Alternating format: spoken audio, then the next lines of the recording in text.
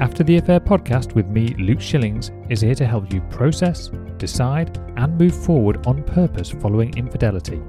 Together, we'll explore what's required to rebuild trust not only in yourself, but also with others.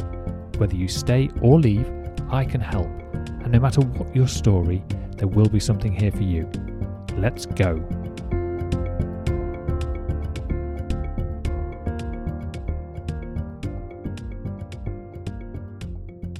Hello and welcome to the After the Affair podcast. I'm your host, Luke Shillings, and you are listening to episode number 65.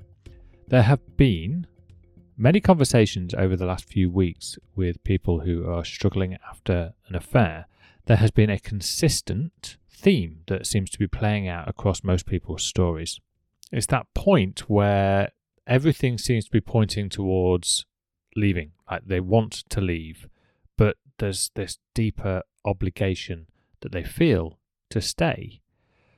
I want to explore these conflicting emotions and tough decisions, and it's about that critical junction where every single sign might be pointing towards the exit, but there's a part of you that feels somewhat tethered to the relationship, even after the devastating revelation of an affair. This episode is a deep dive into the hearts and minds of the betrayed and the unfaithful. I don't want to just pay attention to the betrayed here, because actually it can happen just as easily on both sides. Why does somebody stay in a relationship that's been affected by betrayal? And consequently, what goes on in the mind of someone who's strayed, yet feels compelled to remain? These are difficult questions, and there of course are no easy answers.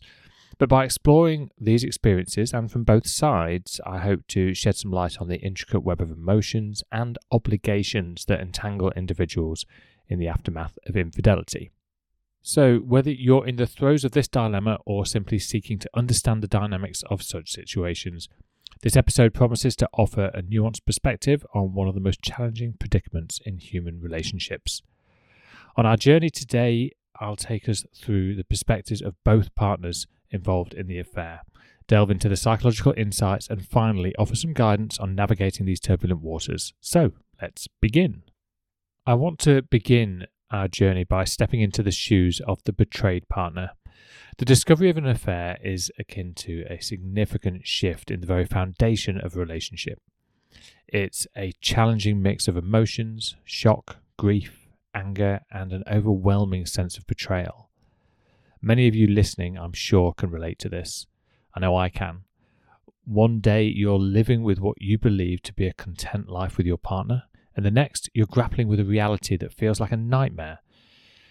The pain isn't just about the infidelity, but the shattering of trust and the future that you had planned together. Yet despite this hurt, many people do choose to stay. But why? For some, it's the children, the desire to provide a stable home, to shield them from pain of a broken family. For others, it's the fear of societal judgment or familial expectations, or the daunting prospect of just starting over. And let's not overlook financial dependency, especially for those who may have sacrificed their own careers for the sake of a family. It's important to recognise that these decisions aren't made lightly.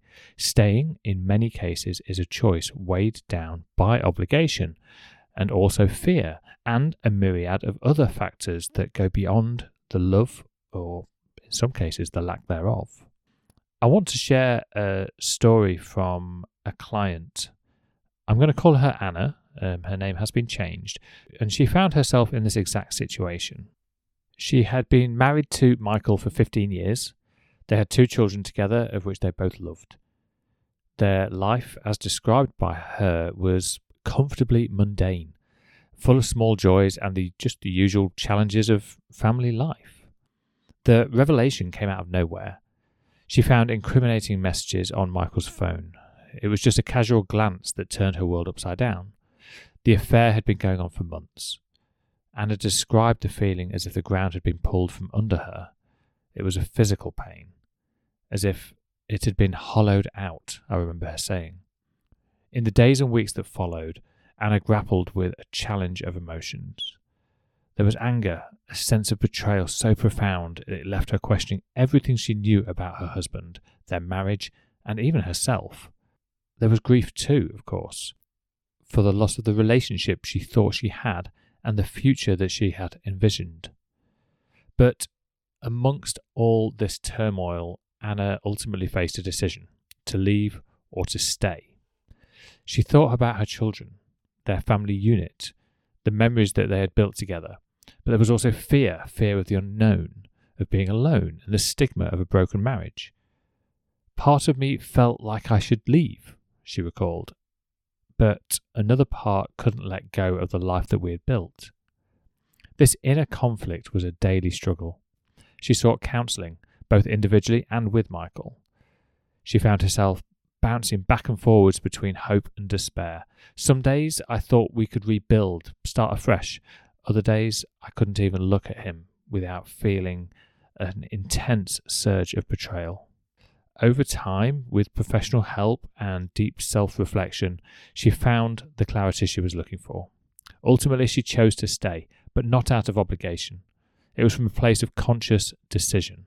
It wasn't easy, but she admitted that she realised that leaving would be more about running away from the pain than facing it. Of course, Michael's participation in the healing journey was a significant factor as well. She didn't do it entirely alone. She said that she chose to stay because she believed that they both had the capacity to grow and learn from this, and that's exactly what they did. Today, Anna speaks of her journey as one of painful growth.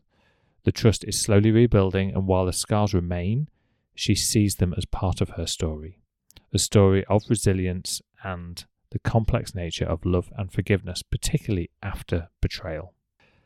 This is just another example of the testament to complicated decisions faced by those who experience betrayal. It's a reminder of the strength it takes to navigate the aftermath of an affair, regardless of the decision to stay or leave. It's also a powerful reminder of the inner conflict that many can face. The decision to stay can lead to a path of healing and renewed trust, but it can also mean enduring ongoing pain and resentment. It's a delicate balance, one that requires immense strength and often professional guidance. And remember, we've spoken about resentment before. Resentment is like the cancer of relationships. It builds gradually, almost unseen over time, and eventually becomes a point where there's nothing that can be done about it, or at least it's extremely difficult to do anything about it. This experience sheds light on just one side of this really complicated issue. After hearing from the betrayed side, I now want to shift our focus to the other side of this complex equation, the perspective of the unfaithful partner. It's a viewpoint that's often fraught with guilt, confusion, and an array of misunderstood emotions. Infidelity is rarely black and white. It's entangled in layers of personal history, unmet needs, and sometimes unresolved internal conflicts. For the one who strays, the aftermath of an affair is often a maze of guilt and self-reckoning. So let's delve into what drives someone to infidelity, yet compels them to stay in the relationship. It's a mix of fear and realization. Fear of losing not just a partner, but a family, a way of life. And for some, there's the stark realization of the enormity of their mistake and a desire to make amends. Guilt can be a powerful motivator. It can bind the unfaithful partner to the relationship in a way that's compelling as it is complex. There's often a profound sense of responsibility towards the hurt partner, a need to right the wrong, even if it means facing daily reminders of the pain that they caused. Now I want to introduce you to David, who was also bravely sharing his experience of being the unfaithful partner. David's journey into and out of infidelity offers a glimpse into the complex psyche of the unfaithful partner, which is really useful to have, particularly from the perspective of the betrayed. One of the most powerful things that I found in helping me get clarity on my situation was trying to at least understand and empathize and maybe even offer some compassion for the person who has caused this situation. David had been married for over a decade. Their marriage, in his words, was comfortable, but lacking a certain spark. It was this void, he explained, that led him down a path he never actually thought he'd take. The affair began as a friendship, an emotional connection that just gradually crossed lines. He described it as a slow descent into something that he knew was wrong, yet couldn't seem to pull away from. The affair was a secret escape, a world where he felt valued in ways he believed were missing in his marriage. When Sarah discovered the affair, David's secret world came crashing down. The pain in her eyes, he recalled, was a jolt back into a harsh reality. Seeing her so broken, he felt like the lowest of the low. He had become someone he didn't recognize, someone he never wanted to be. In the aftermath, David was engulfed with guilt. The realization of the hurt he caused his wife and their family was overwhelming. Every day was a struggle. He was left seesawing between wanting to escape the guilt whilst desperately wanting to fix what he had broken. Despite the challenge, David chose to stay in the marriage. Of course, this was in part due to the fact that Sarah also wanted to try and rebuild the relationship. His decision stemmed from a deep sense of remorse and a genuine desire to repair the damage.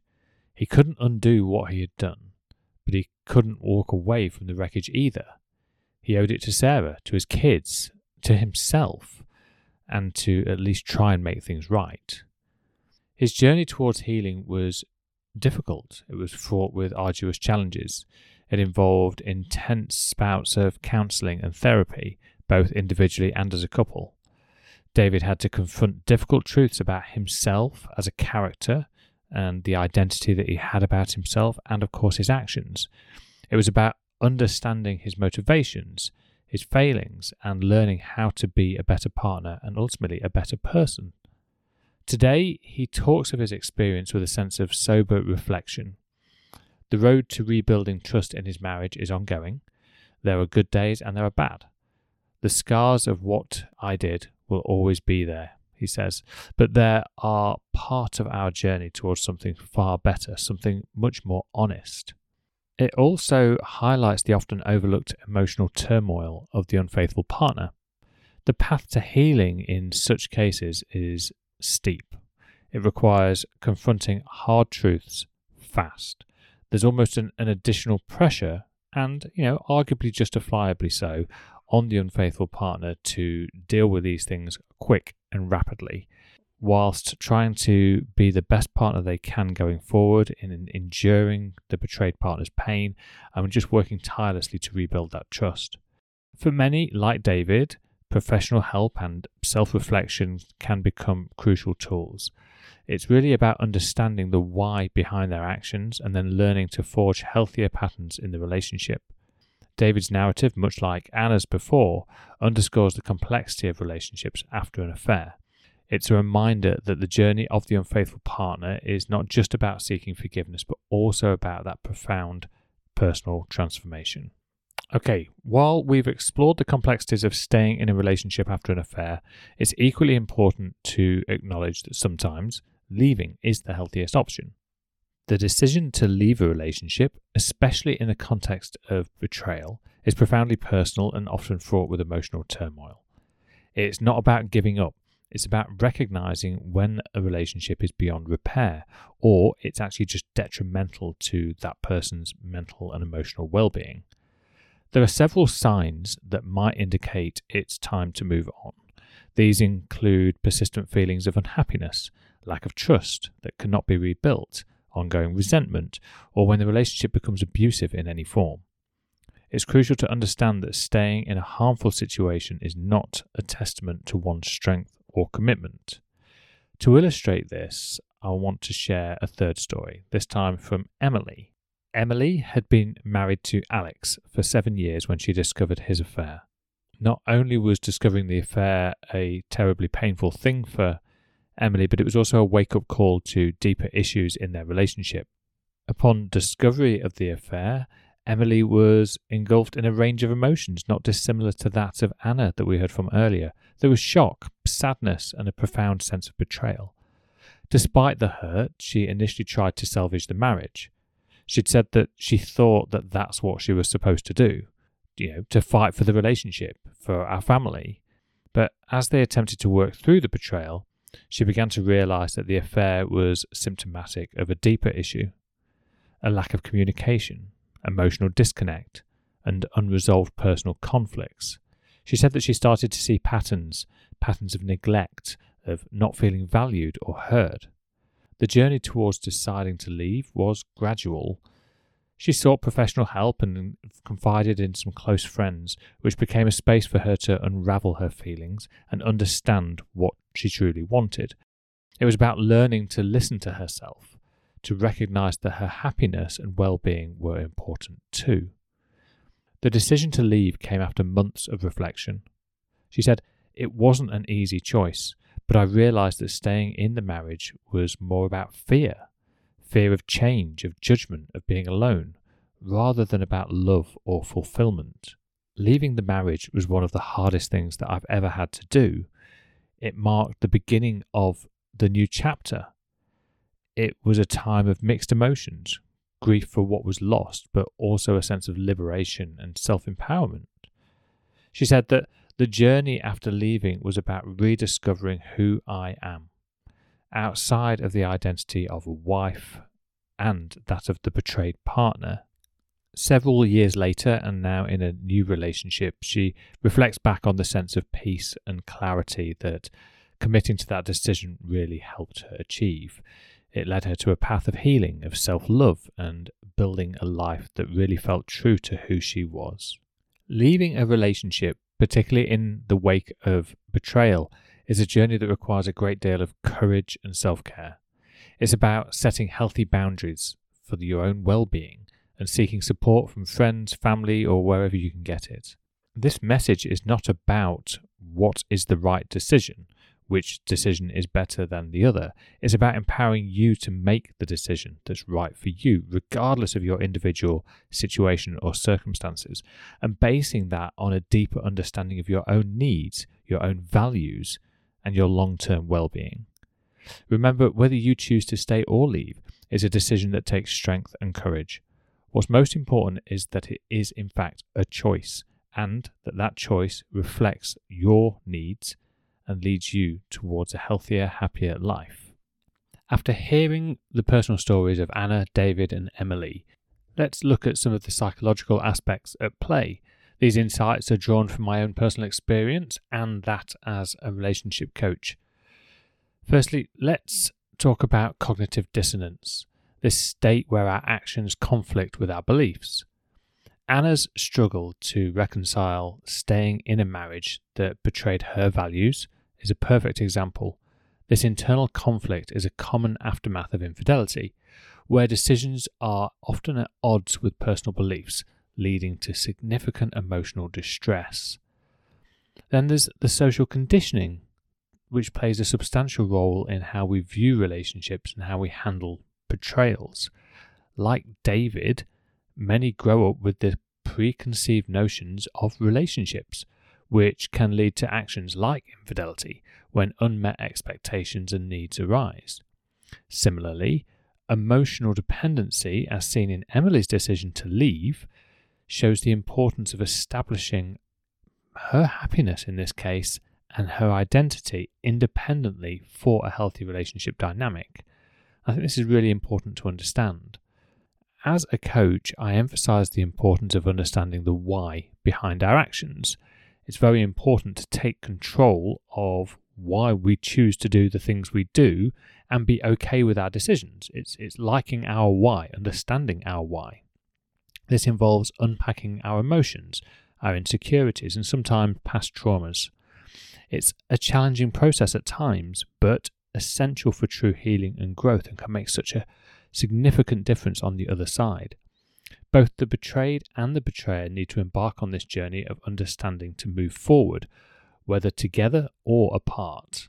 I also want to mention the role of forgiveness. Forgiveness, both self-forgiveness in David's case and forgiveness towards a partner, as in Anna's example, is crucial. It's important to note that forgiveness is not about condoning the hurtful partner, but about releasing the grip of resentment and pain, allowing for your own healing and potentially a new start. It's not about the other person. I was on a call just the other day with a client and we were talking about the topic of forgiveness, and there was this deeper set belief that forgiveness meant letting their partner off the hook, as though that they were condoning or approving somehow of that person's behaviour, their partner's behaviour. But of course, this is not true at all. I asked the question, if you were to forgive right now in this moment, let's just say that you could just do that, how would that affect your partner? And of course, there was a moment of silence. It became very clear that it would have no impact on their partner at all. Nothing. The only person it could possibly affect was themselves. Because that's what forgiveness is. It's about releasing that burden from you. When you're in a state of not forgiving, you are holding on to that pain. And sometimes that's a very active choice, very conscious choice even. But is it really helpful when it comes to moving forward? You can still be angry and upset and frustrated and disappointed and certainly not supportive of the actions of the other person while still feeling forgiveness or still offering forgiveness, because you're the only person experiencing that feeling of forgiveness, just like you're the only person who's experiencing the feeling of withholding forgiveness. And all of this plays an important part of your own personal growth after healing from an affair. Whether you decide to stay in the relationship or choose to leave, it's about finding a path that leads you to a healthier emotional state and more fulfilling future relationships. Which leads me on to the final part of the episode where we explore how to navigate the crossroads after an affair. Now, it's about finding the path forward, whether that means rebuilding the relationship or starting anew completely on your own. A critical first step is honest self-evaluation. Ask yourself, what do I need from a relationship? Can these needs be met in the current situation? It's essential to differentiate between fear-driven decisions and those based on genuine desire for reconciliation or change. Communication is key, especially in situations like Anna and David's, where the decision is to stay and rebuild. This involves open, often quite difficult conversations about needs, feelings, and just how to move forward together as a couple. It's not just about talking, though. It's also about listening. I mean, really listening and hearing your partner's perspective. The temptation, because we're inside our own minds, is only to focus on what it is that we're experiencing without really taking into account our partner's thoughts and feelings. Actively listening what it is that they're saying can make a big difference in terms of how you're interpreting their behavior, because maybe up until this point, you've been assuming you know how they think and you're assuming you know how they feel. It's very easy and very common for many people to walk around and believe that other people think the same way that we do. And the reality is just so far from the truth. We often just assume that. And sometimes it's through a little bit of people pleasing, particularly if you've been in a relationship for a long time. There's been lots of nodding and agreeing subtly in very small levels that over a period of time, you lead to believe that you truly understand what it is that your partner thinks and feels. And more often than not, it's not true. For many people, professional support, counselling, coaching, therapy is invaluable. I know I mention this on the podcast a lot, and I sometimes feel an honest element of guilt, like I'm trying to push my own services, for example. Obviously, if people want to come and work with me, then the option is always available, but that's really not the point. It's just the evidence supports that when we try and solve these really challenging problems on our own, although possible, is very difficult. So by seeking professional support, it can make such a difference in not only the length of time that it takes to heal from a difficult situation like this, but also the quality in which you go through that process.